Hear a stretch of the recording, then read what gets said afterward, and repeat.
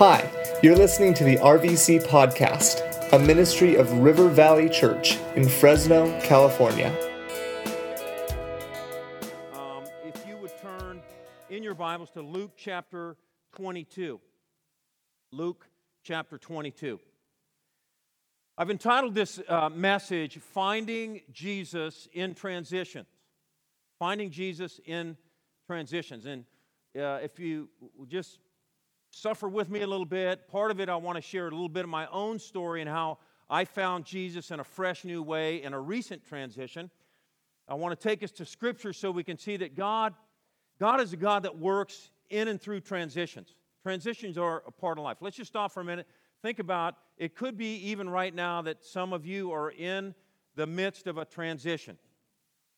It could be something as simple. Maybe you have a student that's transitioning from elementary school to middle school, which is a terrifying thing, right? It's like they're going to launch into the world, like deep dive into the world, and you're terrified about how that's going to go. It could be some of you, unfortunately, have painfully are transitioning out of a marriage and trying to figure out, like, what's life going to be like. I despise and love social media, right? So, like, because I have 4 adult children, I have 5 grandchildren, a 6th coming in October. Like, we've gone from 0 to 6 in 6 years. It's awesome. Do I have any grandparents in the house? Like, it is just rocking awesome. It's just phenomenal. But all that means is all of my adult kids have a whole network of friends that now are my friends. You know, I have 3,000 friends on social media, man.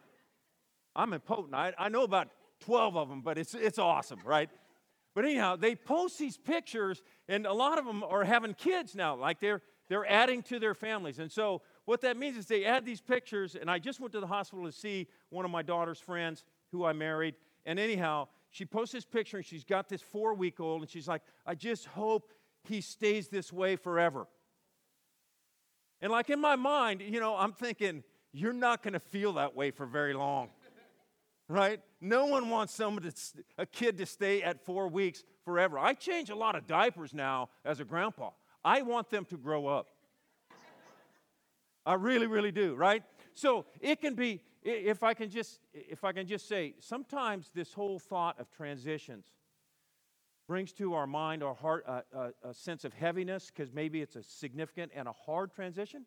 Maybe sometimes it's just, hey, change a job, had to transition, figure out what the next step's going to be, what this is going to mean for my family. But here's the thing. I just want to encourage you, God works through transitions. There's a process that He wants to take us through, and it's not always about the end game, like getting to the end, like what's next. It's actually just as much and just as important what He wants to do through it, not in spite of it, but through it, and all that He wants to teach us in the process, through the phases. Are you with me so far? So I want to look at Luke chapter 22. I want to just start with the life of Peter. Peter's one of my favorite characters in the Bible. And let me just read for you an interesting passage. I can't give you a lot of backstory because this is a one-and-done sermon. But let me just say that if you're looking in your Bible, Judas has agreed to betray Jesus. There's a lot happening. There's a lot of dynamics happening in the life of Jesus and His disciples. And so he gathers them together for the Passover meal. They share that. He gives us what we know as communion. This is my body, which is given for you. Do this in remembrance of me. And after the supper, He takes the cup of wine. This is in verse 20. This cup is a new covenant between God and His people in agreement, confirmed with my blood, which is poured out as a sacrifice for you. And then the interesting thing is what happens next. It says in verse 23. It says this. It says, the disciples began to ask each other which of them would ever do such a thing, betray Jesus. And then they began to argue among themselves about who would be the greatest among them. Isn't that kind of an awkward transition? Here's Jesus celebrating the last we call it the Last Supper. They didn't know it was the Last Supper, right? But the Passover meal with them, he was really repurposing this whole experience. It had a long history. He's repurposing it in his life and in who he is as the Son of God. And then immediately following, these dudes, and I both empathize, and part of it, I like this, I totally get this. These guys, they start talking about, like, we would never do that. Who's going to betray him? Who would ever do that? And then, like, they get into a little verbal tussle about who's going to be the greatest. This is pretty bizarre, is it not? It's pretty bizarre. So, here's what Jesus told them. He said, in this world, the kings and the great men lord it over the people, yet they are called friends of the people. But among you, it will be different. Those who are the greatest among you should take the lowest rank, and the leader should be like a servant. Who is more important, the one who sits at the table or the one who serves? The one who sits at the table, of course, but not here, for I am among you as one who serves. Let me just pause just for a minute. I don't want to get derailed, but I just want to say this. If you serve here at RVC, God bless you, because you are never more like Jesus than when you are serving. If you're not serving yet at RVC, if you haven't gotten immersed enough, I just want to encourage you, like, you can't do church in a school without an army of servants. Can I hear an amen? Like, here's the thing. I planted a church. We spent 7 years in a school. 7 years. I know Team Harambe. I know when guys show up at 5:30 in the morning with trailers. It's a lot of work. Here's the thing. I just want to encourage you. You're never more like Jesus than when you're serving. And he tells us right here, like, for I am among you as one who serves. Now, jump down to verse 31. And by the way, I'm reading out of the New Living Translation. It's just a simple modern translation. I don't know what translation you're reading out of. But in verse 31, red letter, Jesus says, Simon, Simon, Satan has asked to sift each of you like wheat. But I have pleaded in prayer for you, Simon, that your faith should not fail. So when you have repented and turned to me again, strengthen your brothers. And of course, Peter, being true to his personality, he says, Lord, I'm ready to go to prison with you and even die with you. But Jesus said, Peter, let me tell you something. Before the rooster crows tomorrow morning, you will deny 3 times that you even knew me. Before the rooster crows, 3 times you're going to deny me. Now, how in the world does all of this fit into a sermon called Finding Jesus in Transitions? I want to get back to Peter, but let me just share a personal experience I've had recently. So you understand why this message is so personal to me. This is one that I didn't want to preach, but God downloaded to me experientially and then said, by the way, you're probably going to get to share this message a time or two along the way. Fall of 2016, I experienced what I would call just a bit of a crisis in my life. I call it a convergence of a lot of things. You know how occasionally in life there's some area of your life or some circumstance that's kind of going a little sideways? Am I the only one? No, I mean, like something's not working, it's going a little sideways. And then there's those seasons or moments where you go, you know what? I got like this convergence of things that's causing me to feel like it's everything. You understand what I'm talking about, don't you? Well, I was having one of those moments. And by the way, it's not really permitted when you're a pastor. Like, because we're close to God, and we got all this stuff, and we're in the Holy of Holies all the time. God speaks to us directly. We got it all dialed in, right? No. We're frail, broken human beings, just like Gordon and myself, everybody else that serves in ministry, man or woman. Here's the thing. We're broken too. And let me tell you something. Here's what I recognized. I was redlining, and I thought I was in trouble. I just knew I was in trouble, and I didn't want to be in trouble. I didn't want I was concerned about my physical and mental and spiritual health.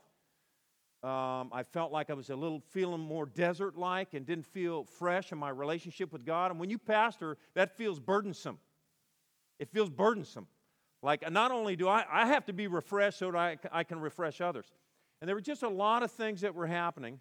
And so I remember I took Jesus' model. Like, I called some of my closest friends on a Saturday morning to come see me in my office. 4 guys. And I downloaded. I just shared my heart. I just said, look, here's the thing. I know you guys look to me for leadership and answers, and I'm going to tell you, I'm going to download exactly what's going on with me right now in my life, and I have no answers. None. Quite frankly, I don't know what to do. So I downloaded. And here's the thing that I realized after the fact. Really, all I wanted was a little bit of encouragement and affirmation. And I would just say at the end of that meeting, it didn't feel that way at all. It felt like, yeah, that's a good diagnosis. Now, before you get mad at my friends, these dudes, I called them in because they love me. Some of them I've had long-term relationships with. And I remember going home and telling Jamie, I said, babe, I don't know what the immediate future looks like, but I just want to officially declare we're in a season of change. Something's going to change. I don't know if God's preparing us for a transition, but something's going to change. Fast forward a year later, I'm in conversations. At the time, I was the planting and lead pastor at New Harvest Church on Minnewawa, the little packing facility we built out. Anyhow, it was a wonderful journey, but we were in conversations with another church about a merger, Via Church of Fresno. And we, of all things, and I just want to lace this in so you see. It's always hindsight. It's always after the fact that you can look back and see how God is at work. Saying God doesn't give us the luxury of making all those discoveries along the way. Sometimes it's hindsight. You understand what I'm saying? Like, you have to get past it before you can look back and go, wow, God did that, and He connected that dot. So what happened was Jordan Deepersloot and I met with Pastor Steve Davidson, the founding pastor across the street, and Sean Beatty to talk about, like, transitions. We didn't even know yet whether we were going to merge the church.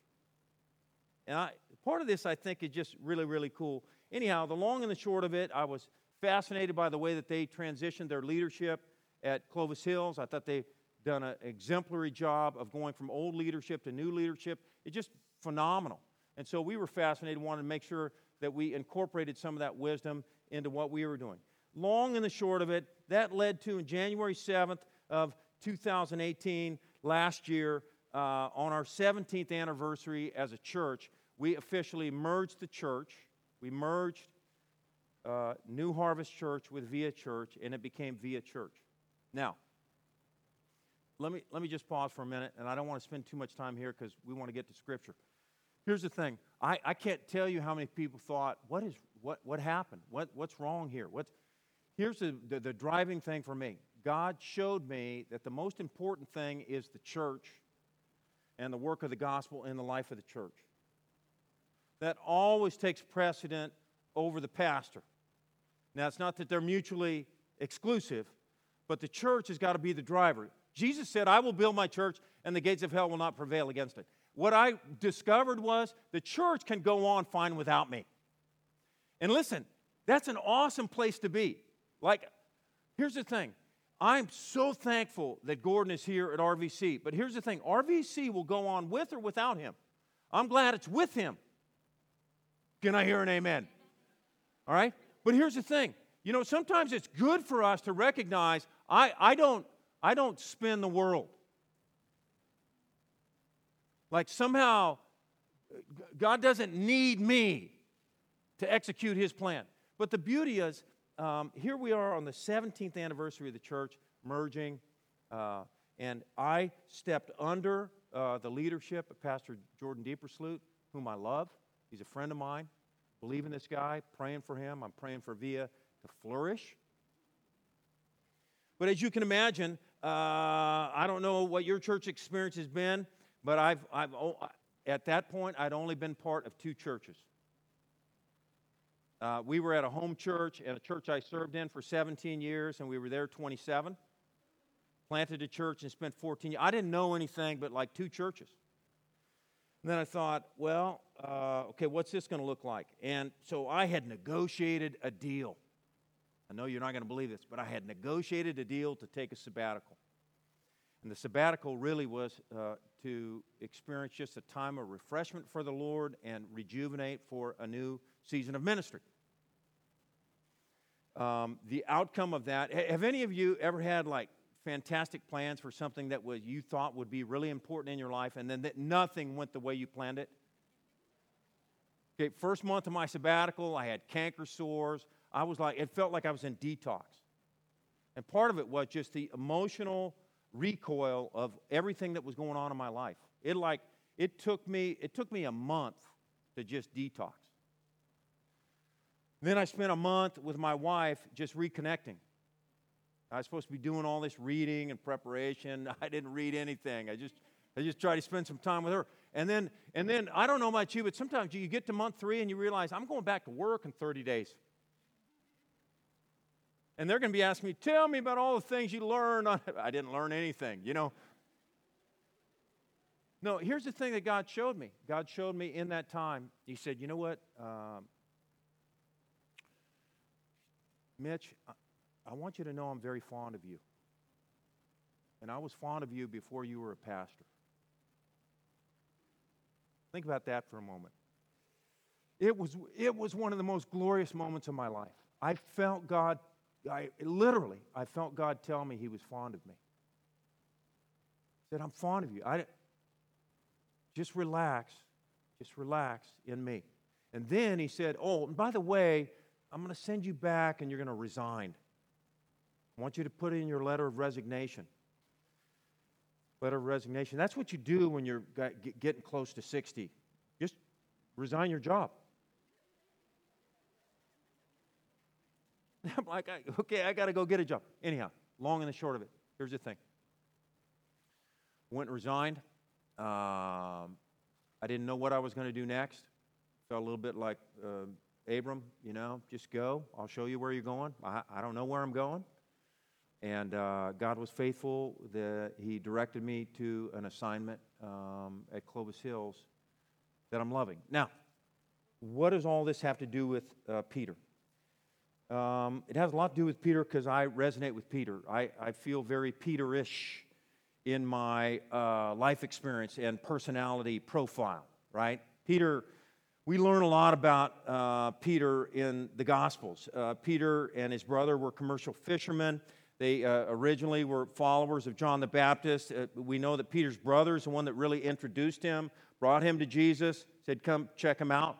And here's what we know about Peter's personality. He's passionate. He's fiery. It's pretty much with him, it was ready, fire, aim. Right? Ready, fire, aim. Very little middle. So he had great victories, great defeats. You think about it for a moment. Some of the experiences Peter had. Peter was the dude that what? He walked on water. Remember that? Remember that? They're all in the boat. Jesus comes to them, and all of a sudden, he says, hey, Lord, is that you? And then, so now some would go, yeah, but he sank. Yeah, but he got out of the boat. Right? He's got that experience. Remember Jesus saying, who do people say that I am? Some say you're a prophet. Some say you're Elijah. Some say, who do you say that I am? Peter's the one that said, you're the Christ, the Son of the living God. Remember that? That's like a gold moment, right? That's a gold moment. He declares, you are Christ, the Son of the living God. And I just knowing Peter well enough, I'm sure he's like, right? And what does Jesus say to him? No, Peter, you didn't figure that out. That was a download. That was revealed to you from heaven. Don't think that you just came upon that yourself. Remember Jesus in Matthew chapter 17. Jesus took 3 of them up the mount, what we call the Mount of Transfiguration. Remember that experience?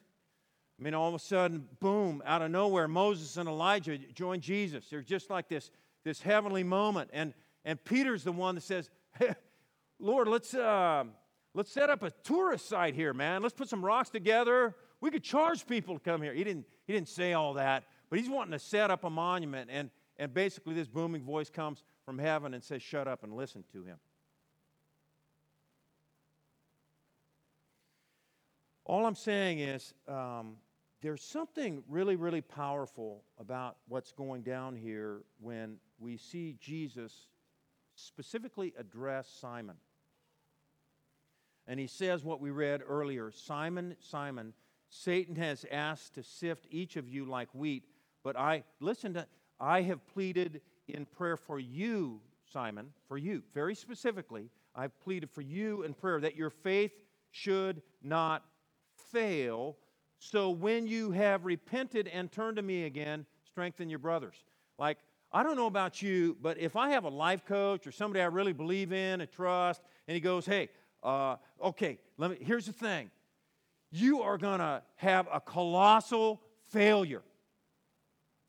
By the way, don't get freaked out, but Satan has asked to sift you.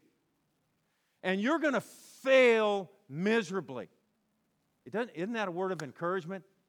Okay, so you're going to fail miserably. But listen, I've prayed for you that after, not in spite, but after you have failed miserably and repented, he speaks a word of hope because he says, go and strengthen your brothers. Do you see this? Now, I just want to ask this question.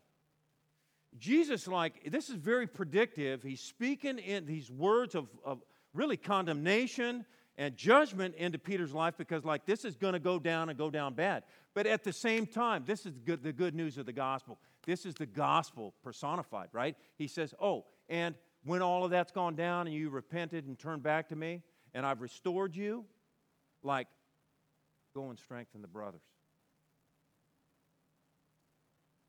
Now, my experience, and by the way, we know that Jesus did this. His predictive prophecy of Peter, and hey, you're going to remember what he did? Remember that whole story? He's a brash, bravado, take on the world. I'll charge the hill. And then he's saying, no, I don't know Jesus to servant girls, right? That's what we know of the story. Actually, this all unfolded exactly the way Jesus said. So here's all I'm offering to you. What I see in Peter's life gives me hope because transition was part of God's plan for Peter's life. We have a saying in our house, all right? A saying in our house. My wife Jamie and I have a saying, and it's simply this: is that Mitch 1.0, 2.0, or 3.0? We've sort of determined and assessed over almost 36 years of marriage, that there's been different versions of me. Now, those of you that haven't been married very long, I don't want to freak you out, but there's going to be different versions of your spouse. Now, the goal, and I want to say this especially to guys, we hope that 2.0 is better than 1.0. And then we hope 3.0 is better than 2.0, right? Well, here's what I want to offer to you. All of a sudden, I began to read Peter's story a little differently because I'm looking at how he's portrayed in the Gospels, and I'm thinking, well, I can see 1.0 like fisherman, commercial fisherman, successful, doing his deal. 2.0, he got introduced to Jesus and dropped it all and started to follow him. Now, the thing was, all of his personality, all of who he was not getting, it was a slow conversion process, right? It's not like he became a totally different dude. He misstepped all the time. It's recorded in Scripture. And then I believe the text we read, really in essence, what Jesus, in my estimation, was saying, listen, get ready, Peter, because I'm ready to do a new work in you. 3.0 is coming, and it's only going to come through a colossal failure. You got to get to the end of yourself so I can do a new work in you.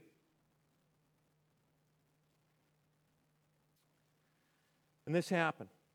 So if you're a note writer, here I want you to write these things down because I'm really hoping that you'll process this this week. And it's simply this. When you are preparing for, or when life presents a season of transition for you, okay? Transition, you're either getting into one, or you know one's coming, or maybe you're in the middle of one. I just want to offer, there are two common approaches, okay, to transitions. One is angry, resistant, resentful, and white-knuckling. All I'm saying is we get to choose how we do transitions. And they're part of life. So it's not like, well, I don't really have to choose. No, you're going to go through multiple transitions in life. So are you going to choose to be angry, resistant, resentful, white-knuckling? Or will you choose to be accepting, grateful, and thankful? Will you set up camp in the land of gratitude? I'm saying there are two responses to transitions. One will lead to a whole set of outcomes, and another will lead to a whole set of outcomes.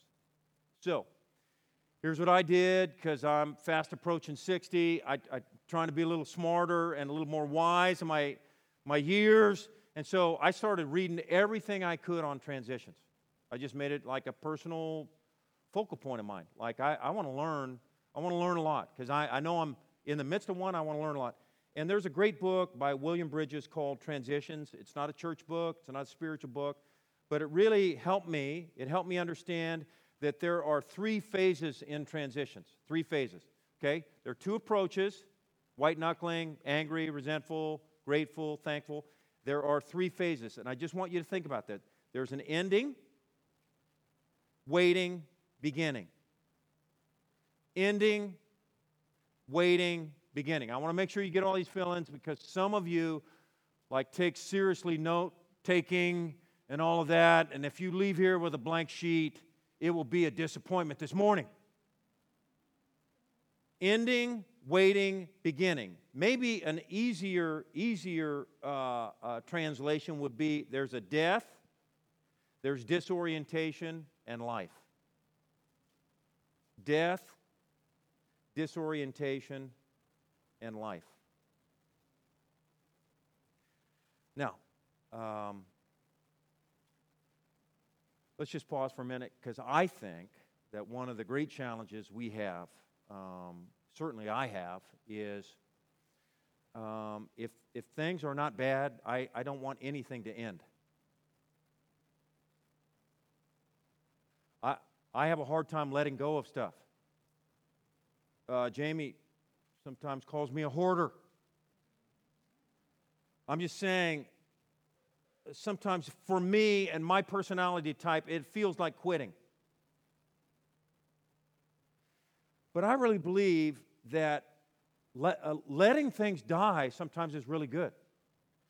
Ending things can be really, really good. One of the best books that I want to encourage every person to read, by Henry Cloud, a wonderful Christian corporate coach, is called Necessary Endings. Necessary Endings.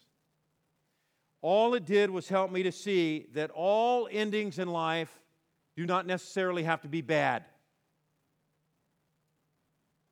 Like ending things ending, people dying, it's part of life. Now here's the thing. Sometimes if we allow things to end, or we allow things to die, it will bring out demons. Yeah, all the inner monsters of fear will descend upon us. Like, it really can jack us up. It cannot be a fun season. You can feel an enormous sense of loss of control, or loss of power. Like, you can feel powerless. This isn't necessarily a simple thing, right? Take, for instance, my mom was diagnosed almost 9 years ago with early stages of Alzheimer's.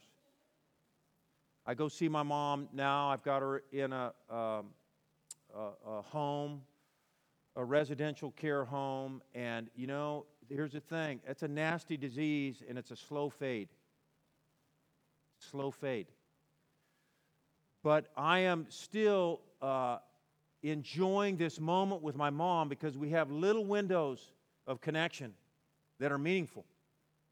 And sometimes, now it's changed in the last year, sometimes I feel like she really recognizes me, and then other times I'm not sure. She still knows I'm a son. And I love it because she's talking more about her sons than her grandsons. That fires me up. Something interesting about the way the mind works, right? All I'm saying is, if God is going to walk us through a transition, we have to be willing to let things end or die. Secondly, once something ends or dies, then there is this season of waiting. There's this, what I call disorientation. It's what Jeff Minion's written a book called The Land Between, The Land Between. Any of you get frustrated about seasons of disorientation, the land between? Is there anybody that enjoys the land between? Because I'll talk to you after service today, right? Look, nobody likes to be in between. But you can't do transitions in life without experiencing that. And maybe sometimes that season of disorientation is a week. Maybe sometimes God will take you through disorientation for a year. Sometimes it could be a decade. I'm just saying there's lots of stories about Abraham, Joseph, Moses, Job, Hannah, Jesus in the wilderness. I mean, he even went out for 40 days wandering in the wilderness. What I'm saying is there is something that Jesus wants to do in that time of waiting, in that time of disorientation. See, I shared with you, like some of you well, first of all, Gordon's going to question whether he wants to invite me back. Like, are you okay? You need to see a spiritual shrink, right? My bride actually encouraged me on my sabbatical, like maybe you need to see someone. And I didn't, not because I didn't think I needed to, but God brought me through. But it was a full month. It took a full month for God to detox me. Month. Just descending all of the negativity, all of the ill will, all of the fractured relationships, all of the sense of rejection, all of the sense of failure. Like, does this mean I failed? I just merged my church. Like, something go wrong, or am I wrong? I know I'm the only one, right, that ever thinks a thought like that. Right? Sometimes it's dangerous. What I've discovered too, guys, I want to encourage you. This is both a challenge and a warning. It's dangerous to be alone with your thoughts for a long period of time. But that's exactly where God wanted to camp me, because he had some deep soul work that he wanted to do, that he was unwilling to not do some finished work in my life. Now, here's the thing I want to encourage you with, because in transition, Jesus will meet us there. He'll help us put an end to something or let something die. He'll walk us through this time of disorientation and waiting, and then Jesus will do what he promises to do. He gives life. He gives us a new beginning, a new chapter, a new season, a new assignment. That doesn't mean it's all flowers and roses and all that kind of stuff, right? Sometimes it's messy and not tidy at all, but Jesus wants to give us new life. So part of my encouragement in circling back to Peter is simply this, you know what? You remember what happened with Peter? Like colossal failure, and then what happened? Jesus personally met him and restored him, personally. And then, I don't know, you get in the book of Acts, who keeps popping up, showing up big time, emerging as the leader of the early church? Remember? It's Peter. Who stands up in the early chapters of Acts, preaches, 3,000 people get saved. You see it time and time again. Peter is integrated throughout the landscape of the book of Acts, where God is using him mightily, really to advance the work of the early church. He's not only restored, he's like a force to be reckoned with, a spiritual force to be reckoned with. Now, here's the thing. Think about it. Would he have been Peter 3.0 or Peter 4.0 had he not gone through the colossal failure and come to the end of himself and had to really bring an end to that Peter and really be willing and eager and ready for God to do a new work in his life so that God could do a new work through him? One of the things I did this morning as I began to close, I decided, I just want to with fresh set eyes, just read through 1st and 2nd Peter again. Because not only that, God inspired him by the Holy Spirit to write. It's included in the canon. So this morning, just as a little devo, I read through 1st and 2nd Peter.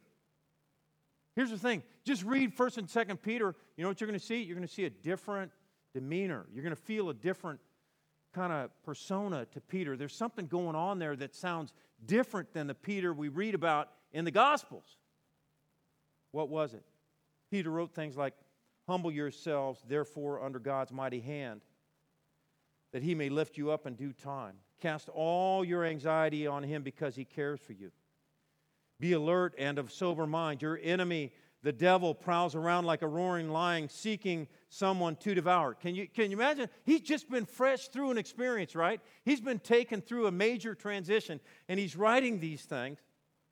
Resist him, standing firm in the faith, because you know that the family of believers throughout the world is undergoing the same kind of suffering. And the God of all grace, who called you to eternal glory in Christ, after you have suffered a little while, will himself restore you, make you strong, firm, and steadfast. To him be the power forever and ever. Amen. Amen? So here's how I want to conclude this morning. I don't know, obviously, I don't know where you are today in your journey. I don't know what's happening in your life right now. I don't know if you're coming at the tail end of a transition, whether God is preparing you for a transition, whether you're in the middle of a transition. But here's the thing I want you to know more than anything. You can find Jesus in transitions.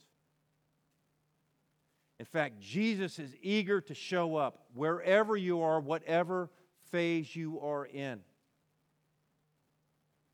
And he wants to reveal himself to you in ways that will be life-giving and redemptive.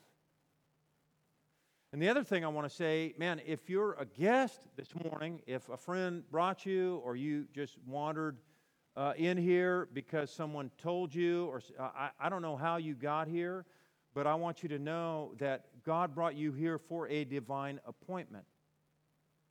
And the divine appointment is simply this, that God is not willing that any should perish, but that all would come into a saving relationship with Jesus Christ. The wages of sin is death, but the free gift of God is eternal life in Christ Jesus. Jesus not only wants to save you, he wants to save you to live a full and purposeful life. He saves you for a purpose here on this planet. And what I'd like to do in closing is I want to give you an opportunity if you're that person, like God brought you here this morning at RVC on August 4th because he wanted to have a divine appointment with you and wanted you to become his child, his son, his daughter. How great is the love that the Father has lavished on us that we should be called children of God. He wants you to become his child. Sometimes you hear a preacher go, "What? Like God told you that he's fond of you? Really? Really?" Yeah, really. He did. He did. And you know what it did for me? It took me back to 1973 when I knelt by a rock outside the cafeteria at Westmont College with my two brothers. And we received Jesus Christ as our personal Savior. And my life has never been the same. And your life will never be the same if you respond to him this morning. Let's bow our heads. And even now, I just, I want to pray. I want to pray.